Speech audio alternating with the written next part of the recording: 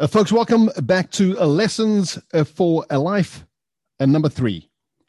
So here's a scenario that I am confronted with very, very frequently. Rabbi, you don't understand. I completely messed up. I'm a complete failure. Basically, life's a shambles. Or I did something, I tried, this didn't go, that didn't go. That's it. I'm giving up. So let me try and share today's lesson with both from a Torah perspective and a secular perspective. We recently went through the Torah portion of Chukas, which outlines a story of the greatest human being ever to sojourn the planet, Moshe Rabbeinu. Very clearly, the Torah outlines the story of Moshe Rabbeinu striking the rock twice. The Meforshim make it, they don't try and even sugarcoat, they don't camouflage, they clearly indicate Moshe Rabbeinu, the greatest human being ever to walk the world, made a mistake. The subtext, my friends, that we should all take to heart is if the greatest human being that has ever walked the planet, and there will never be another Moshe Rabbeinu, was fallible and erred, clearly we are in good company. What if I were to tell you the story of a kid growing up in Europe? He couldn't speak before the age of 3.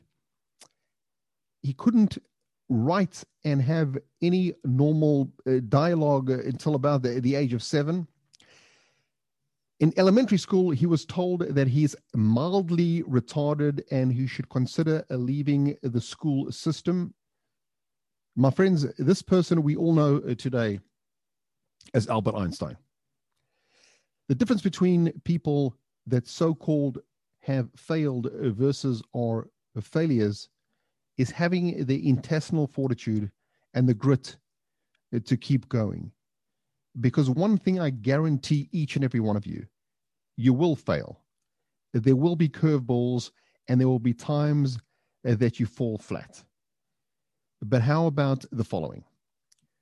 The Almighty loves you so much that he created before creating the world a concept of tshuva.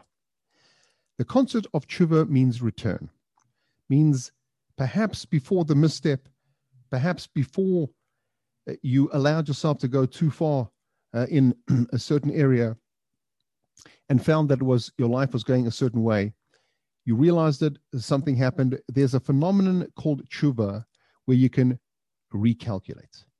It's a gift that we don't really understand, but it can only come from a benevolent, altruistic, all-loving God. There's a concept of a force from the other side, if you will, Sitra Achra, the dark side, that will tell you you're a failure, you messed up, give up hope. The Torah flies in the face of that completely. How do we know that? Because, my friends, tomorrow morning, God willing, you will wake up, and the first thing that a Jew says when they wake up in the morning is Modéani. Somehow everyone focuses on the first few words, Modéani. The last 2 words, Rabbi Munasecha, I have faith in you.